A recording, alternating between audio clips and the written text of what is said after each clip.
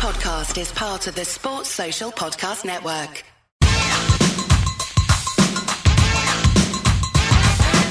We're called Whistle, and this is true.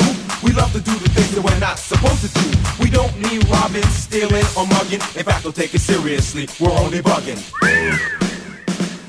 Hello and welcome to the Whistleblowers podcast. This is, in theory, a weekly podcast, but it's quite frankly gone to pieces over the last few months.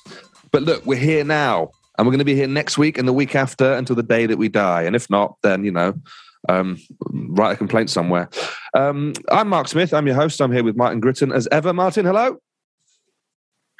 Hello, Mark. Sorry, I was just unmuting myself, which is something annoying that people say all the time. Yeah. Nice to be back. And you're right. It has. I think it's the fixture list and football in general has upset us as much as anything. So yeah, our loyal listener will be happy to hear us back as regular as we can give them it. Yeah. Yeah. Also with us as ever, Gareth Dobson. Hi, Gareth. Listen, I'm going to start with you because it's only right and fair. You're a Spurs fan, famously. Transfer window's finished. How are you feeling about it? Because it seems to me that everybody seemed to be upset about Dele Alli leaving. Do you think you've come out of this net positive or net negative? Dele. It's so hard to say. I think I'm going to miss the guy. I'm going to miss the memory of that player for the first few years at Spurs who genuinely like he was going to be a force.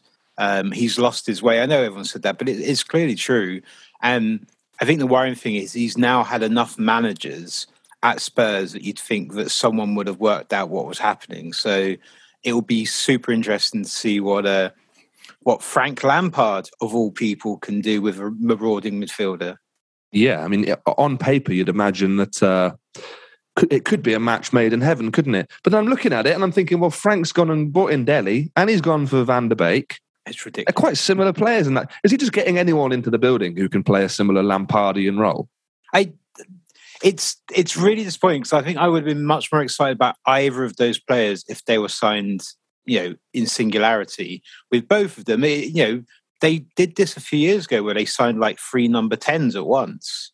And they suddenly played this really narrow midfield and none of it worked. And they sold them all and they bought all these wide forwards. They've got Andros Townsend, Damari Gray and Alex Iwobi and Richarlison. And it's like, what the hell are they doing? But I think that's something that, Everton fans have been asking. I do wonder whether Lampard was told who was coming in or whether he'd been working with the board on that.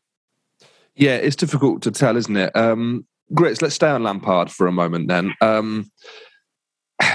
There aren't that many options out there. Rooney ruled himself out of the job quite early on. We had the guy from Porto, I can't remember his name now. The guy from Porto seemed, if anything, overly keen. If set on Lampard, what's your initial reaction to that before we move on to this week's FA Cup games? Massive indifference. I'm never a particularly great fan of him as a player. He's not. Lampard? It's a player. That's as a manager. He's not got a particularly great pedigree. I was going to come back to you on that, Mark, about Derby County and how you feel about it, particularly with Rooney. What do you think of Rooney now with all the stuff that we're in? Sorry to flip this on you straight away. No, I just thought it was perfect time to do it. Oh, listen, when Rooney came in at Derby County, I didn't want him to be the manager at the start. I thought I was sort of over the idea of Derby being this training ground for managers. We saw it with Lampard. I didn't want the same thing to happen with Rooney. But Rooney, it's just an unbelievable job. Like, it's not just the way we're performing on the pitch, but it's the way he's handling affairs off it, the way he's dealing with a bit of a nightmare situation. Well, a bit of a nightmare, an absolute nightmare situation with the EFL. Disastrous communication from the administrators. And yet Rooney's there. He's still there for whatever reason. I think just out of, I don't know, some sort of loyalty that you don't really see in football, which is why it's so surprising. If we stay up, I don't think we will because I think we're losing too many players, but if we stay up, there must be a statue for Wayne Rooney. I honestly think it would be a bigger achievement than any of the promotions we've had to the Premier League, bigger than finishing 7th in 97, 98 under Jim Smith. I think it would be the biggest achievement.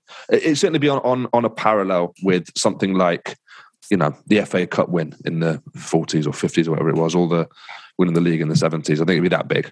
So Rooney, I think, is great. I think Everton would have done well to have got him. Having said that, he's got a free hit at Derby. No one expects anything, so there's no expectation. So difficult to say. I prefer Rooney to Lampard, but Lampard, he's a bigger name in management at the moment still, and I hope he does well. Everton fans will get some exciting games, and they'll get quite a lot of defensive naivety. And that's what will make it an exciting game a lot of the time. So yeah. So a long-winded answer for you there, Grits. Hope you can make something of it. No, that's perfect. I totally agree. I love the way that Rooney's gone about himself and carried himself with dignity and all that he's doing. Look, this isn't a Derby podcast. It should be, but it's not a Derby podcast. Let's talk about the FA Cup this weekend. We all, I think, still love the FA Cup on this podcast at least. It starts Friday night. Manchester United at home to the dreaded Steve Gibson's Middlesbrough. Gareth, we talked about transfer deadline very briefly a second ago. United have basically lost most of their players in this window. Most of their players who don't really play very much, they've gone. And on one hand, you could say, well, that's good. You're streamlining the squad. Other players will get minutes. On the other, you must surely think, well, that's their bench depth gone. That's what made them so strong. Well, where do you land on this from United? And do you see them having a solid second half of the season? I think they still can. I mean, the one thing you can't account for are injuries and maybe suspensions. So I think they'll need a bit of luck. Most of the players that they have moved on weren't really contributing well to the team. I think that was one of the issues they really had, is that they have this core group of players, and when they would bring players in, they never seemed to seize their opportunities as much as, I think a lot of people lament people like Donny van de Beek not getting games. I don't really see him putting up too many trees when he did, especially, in Europe and so forth. So I think they'll just feel that they're decluttering a little bit. People like Martial, obviously there was a big issue there. Either he or the club were at their wits' ends of each other. I'm not sure who. I think, I suspect they're keen just to try out some of the younger players. And see where that takes them. And we talked about this, at various points in the pod. That it looks like Manchester United are a strong team, but very soon they're going to be a team in transition. They've got aging players. They're going to have to start retooling. They've just brought in a new director of football. They're in a position of great change. People like Cavani and Ronaldo aren't going to be around for much longer. So I think now is probably a good time to see where they are and to test their squad. It's going to be interesting to see how Harry Maguire does, for example. He was a rock solid player. He's their captain, and then suddenly it looks like that. Ranić isn't necessarily convinced that he's a man for going forward. So we need. It's an interesting one, isn't it? I mean, I think it's always been difficult for Ranić coming in because, like we've said before, the players know he's only there for a finite amount of time. A lot hinges on whoever they bring in as manager this season, doesn't it? This summer, sorry. And I think Gareth's right. I think this is an opportunity for United to have a proper reset and a proper rebuild and bring in someone like Ten Hag or Pochettino. As a player, Grits, what would you have made of having a manager coming in who was temporary? Would that have any effect on you at all? Or are you just thinking, no, I'm a professional footballer, I'm going to turn up, do my best every single time? It undoubtedly plays on your mind, doesn't it? Because the one thing about a new manager coming in, you constantly have to prove yourself because it's a day in, day out thing where the fans understand that, on a match day, you've got to deliver, but day in, day out, you get found out on the training pitch if you don't put 100% in. Also, psychologically, it can level you because if you're on the outside, you go, if you're Phil Jones right now going, I knew my time had come. I knew I would be valued back. And it's insane for us fans on the outside going, how the hell is this guy? Oh, actually, because all he needs to do is have one or two good games. It's like, well, if he's doing a job, you're back in. And you spend all that time building up a good reputation. Same as bad reputation can wipe it in one game or one decision. So, that is the nature of the beast. That's what happens when you play football. But it just shows how cruel it is. I mean, who's to say Lingard doesn't suddenly have an emergence the same way that we saw him have? If he focuses on his football for the rest of the season, shop window, they need him now. They need him because of the other situations going on with other players at the club. So it's just ridiculous the way that it can pan. Sorry, Gareth, you coming? Sorry, with Lingard, I think he put out on his social yesterday that he's been told by the club to take some time out to get his head right, and he's like, "Well, my head's fine." Yeah, it seems like the club is not happy that he turned down a contract and is running down his contract, and essentially they're punishing him by refusing to let him go out on loan to run down his contract, and they're not going to give him any game time. So, but I think it would have been it would have been short-sighted to let him go, given they've let Van der Beek go, given the issues around Greenwood. It makes sense that they wouldn't let him go. But you're right. The idea that Lingard has to come in and suddenly say on Twitter, "Oh, by the way, guys, I'm fine." It's not great. I'm available. Yeah, it's not good stuff, is it? It's ridiculous, but also, you understand the chess pieces going, the moves that were going on. It's like, you can't let him go to West Ham. You just can't, because if West Ham then go on a run, simple, can't really let him go to Spurs. Same situation.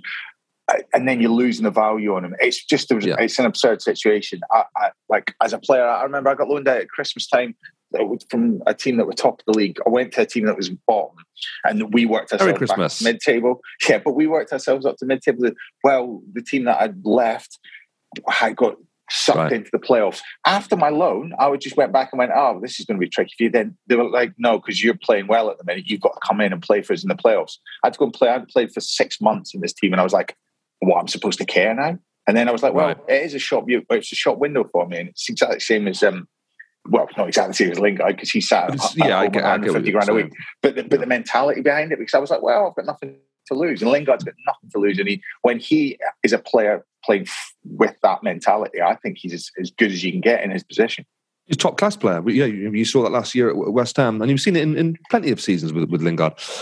Gareth, FA Cup this weekend then. For United, a tricky game at home against Borough. Borough right on the cusp of the playoff places in the Championship. They've got a good side at the minute, Borough. This is a tricky one for United. If you were a United fan, would you want them to be going full guns here? And, given that it's probably their best chance of silverware, or do you think it's time to actually rest a few of the first teamers, play the likes of Lingard? I mean, that's not going to happen this time, but, the similar sort of squad statuses as Lingard. What's your thoughts on it? I think with a cup run, when you're a team who, you have focuses on additional goals, be it Champions League or titles or promotion, you either want to go out early or you want to go all the way. The worst thing is when you hit that middle ground, you play 3 or 4 rounds, quarterfinals, you go out and you're like, okay, well, we've played a bunch of games and nothing's happened. So you almost want that situation where he puts out the kids, the full reserves, or the strongest team to indicate, where they're going, because it's. And I know it's very unromantic, and I love the FA Cup, and it is fantastic, but there is that sort of sense of inevitability that usually the 4 or 5 biggest teams will be pushing for it. I wonder, it's probably a question for Rangnick. It's like, does he want to say, I was there for 6 months and I picked up some silverware? Or is he, thinking of this bigger picture where he's like, well, I'm moving upstairs and I want to set the club up, and a Champions League spot is more important than... Okay, so what does Rangnick have to do for you, Gareth, to get the job full-time? Because that's not off the table yet. That can still happen. No, I suspect it's going to be a 2-part thing where if he does well enough, if they finish in the top 4, he'll be under consideration. And especially if he finishes in the top 4 and their very short list of managers aren't available. I think they probably have, we've mentioned people like Tenkate and Pochettino, and I'm not sure how many more options there are. So they may just look Rangnick as, well, we can extend you for another year. Yeah. I mean, that's such short-termism, isn't it, again? Right, anyway, listen, Borough have got a shot in this game, I think. We're going to take a break. When we come back, we'll talk about some other FA Cup games happening this weekend.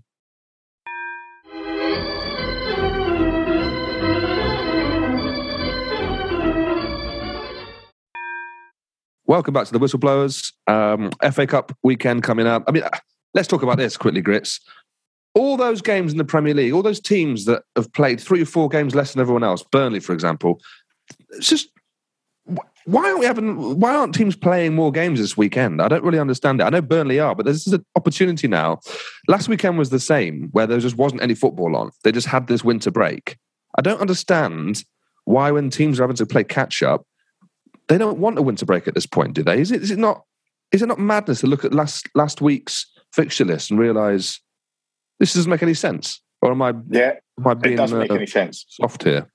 It doesn't make any sense to me either. But at the same time, you've probably got a decision that was come to consensus by all the teams, and they said we have to have this weekend off. And then, there's maybe some etiquette going on behind it. I don't know. But it is ridiculous. It's ridiculous. Last weekend of games at all. This weekend is FA Cup, so I think only Burnley are playing in the Premier League this weekend. I mean, they need games. They need to catch up. But I don't get it. Anyway, other games this weekend happening. Grits, you're involved with one of them, aren't you? Chelsea Plymouth.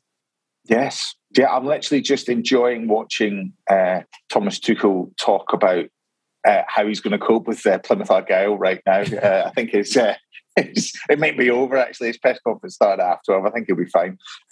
It's just a lovely one. I wanted to be at the Plymouth one when they beat Birmingham 1-0. I mean, again, grubby sort of... last minute goal that was a great finish, but at the same time, it's a tough match. I love a grubby last minute goal. Watching them prep for this, Steven Schumacher, the Plymouth manager, he inherited the role when Ryan Lowe went up to took the Preston job, and he's gone from Everton under-11s coach to playing the champions of Europe in 4 years, and he was on the pro course license at St George's Park when he found out they got Chelsea. The guys, wow. I love him as well. He's brilliant. All the players, all the fans take their shoes off and wave them at him during the match. That's their kind of thing with the manager. So why? Hang on, why? His name's Schumacher. Sorry, his name's Steven Schumacher. I mean, listen, the shoes off. Okay, I like that. It's nice though. He was saying, when you play Chelsea, how do you prepare for those games? You just look at them and say they've got world-class players, 2 world-class players in every position. So it will be more of a day out than anything. If they don't concede early, you've always got your fingers crossed. Then, as we were saying, early kickoffs in the FA Cup, a little bit of magic about that, isn't there? There is, yeah. And also the early kickoffs, I do find that those games in the Premier League can often be a bit, sort of drab affairs when no one seems to have woken up yet. Well, all it takes is Chelsea not to wake up fully. Plymouth are going to be up for this, no matter what time of day they kick off. It could be midnight, they'll be up for it. So who knows if they can hold out for a little while. But you know what? The reality is that Chelsea will probably score 3 or 4 goals. If Plymouth didn't just get 1 goal, it would just be worth it. It would be just completely worth it. What are you doing for that game anyway, Grits? You didn't tell us what that was. Yeah, I'm doing the commentary for the regional BBC Devon, which I do a lot of games for. So it'd be a nice big day out. Enjoy the Chelsea buffet. For once, friend of the pod, Miguel, says, get there early and take a packed lunchbox and have a. Do you remember where we went to Chelsea Grits and we were in that posh room? Oh yeah, you took me to the game. You winding down me at Chelsea. It was and it was like, what was that room called? It was like it was all wooden, wasn't it? And Ken Bates was there. That's right. Was it? Who was the other one? David Mellor. David Mellor was there, yeah. And he told me off a few weeks before. I'd gone in for a similar thing, and he told me off for taking photographs at the game. He was like, "We don't do that here." Sorry, was this in 1997? David Mellor. It was like it might have been. Mellor had a Chelsea shirt on and nothing else. Come on, let's carry on. Yeah, I mean that was good though, wasn't it? Good bit of buffet. Gareth, Spurs playing. Proper time, 8:00 at night on a Saturday. What Very Hollywood strange stuff? Home to Brighton. This is going to be a good. I think this is one of the most interesting games of the round. Yeah, in terms of, I guess the bigger teams, it's the tie of the round. I agree. I think it's Spurs are obviously playing a lot better under Conte. Brighton, we've said 100 times, should probably get a bit more love for what they've done in the last few years, and I wouldn't be surprised if it went either way. And that's not me. That is me sitting on the fence a little bit. But I think that Spurs will probably win. Conte has a good record in the cups, but it'll be a fun one. And as strange as it is having a Saturday night 8:00 game, it is quite exciting. FA Cup under the lights. Although I guess at this point of the year they're always under lights, aren't they? Even the 3:00 kickoffs. But winter. Yeah, winter. They're always on the lights. But I don't know if either of the 2 new signings, Bentancur and Kulusevski, will be involved. Hopefully so. I think Kulusevski's a very interesting player. What do you know of him? So he is, he did very well in Serie A at Parma. Apparently, he's one of these very sort of dedicated, obsessive footballers. He's a very strong dribbler. He dribbles a lot of the time. He likes running at players. He's a good left-footed player. Spurs don't really have any left-footed attackers, so he might well end up playing off the right for a bit of balance and cutting in. He's going to be a wing back. Come on, mate. He's going to be a wing back, maybe. I mean, he looks like he's going to be a backup option or maybe even a long-term replacement for Lucas Moura, depending on how Conte fancies him. Lucas Moura's played very well great this season since he's come back in. But this is what Moura does. He has sparkling 3-4 month periods, and then he'll just sort of fade out a little bit. So I think having Kulusevski in there as an option is quite exciting. And Bentancur he might just be another body in midfield. I don't know how good he is. He's obviously decent enough to have been he plays for the Uruguayan national team, and he was at Juventus, but Spurs were so thin in midfield, especially thin in terms of the sort of players that Conte wanted. They've shipped out 3 central midfielders in the as you mentioned in the transfer window, Lo Celso and Ndombele and Dele. So they desperately need him. It'll be interesting to see whether he pushes probably Ola Skip for a place. Skip's played well, but I suspect that Bentancur has the sort of things that Conte wants. He's going to run and run and run. Yeah. So that'd be hard on Skip, though, wouldn't it? Because I think he has done well, like you say. Agreed. It probably ultimately, I think, what it actually is, spells worse news for is for Harry Winks, who has fought very hard to bring himself back into contention, but I suspect he might be the one who drops down the pecking order a little bit. What worries you about Brighton in this game? Brighton, very, very good side, very well organised, and Potter is magic. I think what worries me most is that they can be incredibly incisive on the counter-attack, and Spurs are still learning their formation. They're still, the wing-backs can potentially be caught out. So I can see Potter devising a way to catch Spurs out a couple of... And, Spurs are not rock solid at the back. The centre-backs are not great. And they usually give up 1 or 2 opportunities a game. So I think that Brighton will score and Spurs will have to score at least twice to go through. There we have it. Right, we'll do 2 more games, then we'll call it a day. Grits, this is my favourite tie of the round. West Ham away at Agbra at Kidderminster Harriers. Oh, gosh. This is great. This is what it's about. Agbra used to be a tiny, tiny ground. Now it's got seats and all sorts. It's quite nice. But Kidderminster Harriers, when I was growing up, they had a bit of a reputation in the FA Cup. They had some good runs. They had Lee Hughes at the time. They had some really good stuff. This is going to be tough for West Ham. This is going to be a tough game. This is... it looks like Mikel Antonio might not be ready for it because he's just got back from Jamaica. But they'll have enough, won't they? Yeah, you'd think so. And it's one of those ones that is a chance for those players on the periphery. But games where you're thinking, you're absolutely right. It's a challenge. It's a test because I like Jared Bowen, who's someone they rely on. I mean, he's going to be on a pitch that's, perhaps not as good as he's used to playing on. He's going to be, tightly marked, close attention, and probably roughed up a little bit of an atmosphere. So, yeah, a shame about Antonio, but I'd say that Moyes has probably looked for reasons not to play him rather than look for reasons to play him, just to give him a proper rest. And, they should have opened up. But this is a real chance for West Ham. West Ham, if West Ham won the FA Cup, I mean, that would be beyond. I'm sat in a stadium now that does not have enough recognition for the quality of players that have been have been at this club for all these years. And obviously, this wasn't their original home. So, I mean, they're looking for reasons to make this, make this place more special to them. And I imagine if they won the FA Cup. Yeah, huge. This is the thing about the FA Cup, isn't it?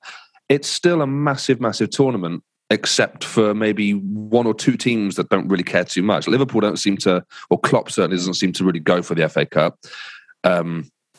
So it's really up to sort of Man City. How bothered are they? Whereas for everyone else, this is a huge deal. For West Ham, this would change everything for West Ham. This would be an enormous deal. I'm a bit annoyed that this game is at 12:30, competing with the Chelsea one, because I feel like this should be on TV. Really, Kiddie against West Ham. This feels like a traditionalists pick of the FA Cup. And I think it should be, maybe this should be the 8:00 game, really. But it's not. Right, let's do one more game. Let's talk about East Midlands derby on Sunday. Forest against Leicester. For any of our listeners who are from the East Midlands, I know that it's a pretty big deal. You know, Forest derby is the big one. But then probably Leicester is behind them in terms of rivalries. Gareth, how much of Forest have you seen this season? Anything at all? Not too much. Obviously, I saw the win over Arsenal in the FA Cup where they played well, and it's for some reason it's stuck in my mind. They're right outside the promotion places. They've won a good few games recently in the Championship. I lost track of Forest, but I know they've had a lot of issues with ownership and an incredible turnover of managers over the last few years. So what have they got right? Why are they looking better? Well, Steve Cooper's in now, and he just looks great. Right. And their run of form since he's come in has been phenomenal. They've got some. I mean, I'm a Derby fan, but I still appreciate good football. They play really good stuff. They've got Brennan Johnson, David Johnson's lad, on the wing. He looks absolutely fantastic. They turned down an offer from Brentford for him during the transfer window. James Garner in the middle of the park on loan from United. And then, spent some money, got some good players in, got some good loan players in. They're just a very good side. I mean, I'd be very surprised if they weren't in the playoffs come the end of the season. And I think they're playing against the Leicester side, which has sort of struggled to find any consistency this year. Yes. I think they've surprised us a little bit by how inconsistent they've been, given over the last 2 or 3 seasons, they've been, I mean, apart from the last month or so of each season where they go to pieces, they've seemed to have been pretty solid. So anything can happen in this game. And especially given it's FA Cup, East Midlands derby, this is a really big tie. Most importantly, I'm sure Forest don't need additional motivation, but Leicester are the reigning holders. Of course, yeah. So which it's amazing. So much football happens so quickly that it was genuinely huge when Leicester won the FA Cup. It was a massive thing. It was so exciting. It was I think it was so pleasing to most fans of not Chelsea for them to win it. And then it's almost forgotten. But I just had to Google that, Gareth, because I felt like that feels like it was 5 years ago. I know, it's absolutely crazy. This is what happens when you have a European Championships in between, and and Chelsea versus Man City Champions League finals and so forth. Yeah. But it's that will be a big deal. I'm sure Leicester aren't going to give up this competition easily, but also I'm fairly sure that they'd be very keen not to lose it to Nottingham Forest. And on the flip side, can you imagine if Forest say, well, we knocked out Arsenal, then we knocked out the holders? Yeah, huge boost. Anyway, right, we've got to go. Let's hope both those teams lose for the sake of my sanity. Gareth, thanks for being here. Anything to plug? Just a lot of shows at the moment. Griff Reese out in Europe. Snapped Ankles are hitting the UK in February and then off to America. I'm off to America for that fancy South by Southwest festival, so maybe I'll get to do an international podcast in March. Imagine that. Wow. Grits, any closing comments from you? No, just up the greens tomorrow. All right. Good stuff. Cheers, guys. Thanks for listening. If you like it, tell your friends. If you don't, just shut the heck up.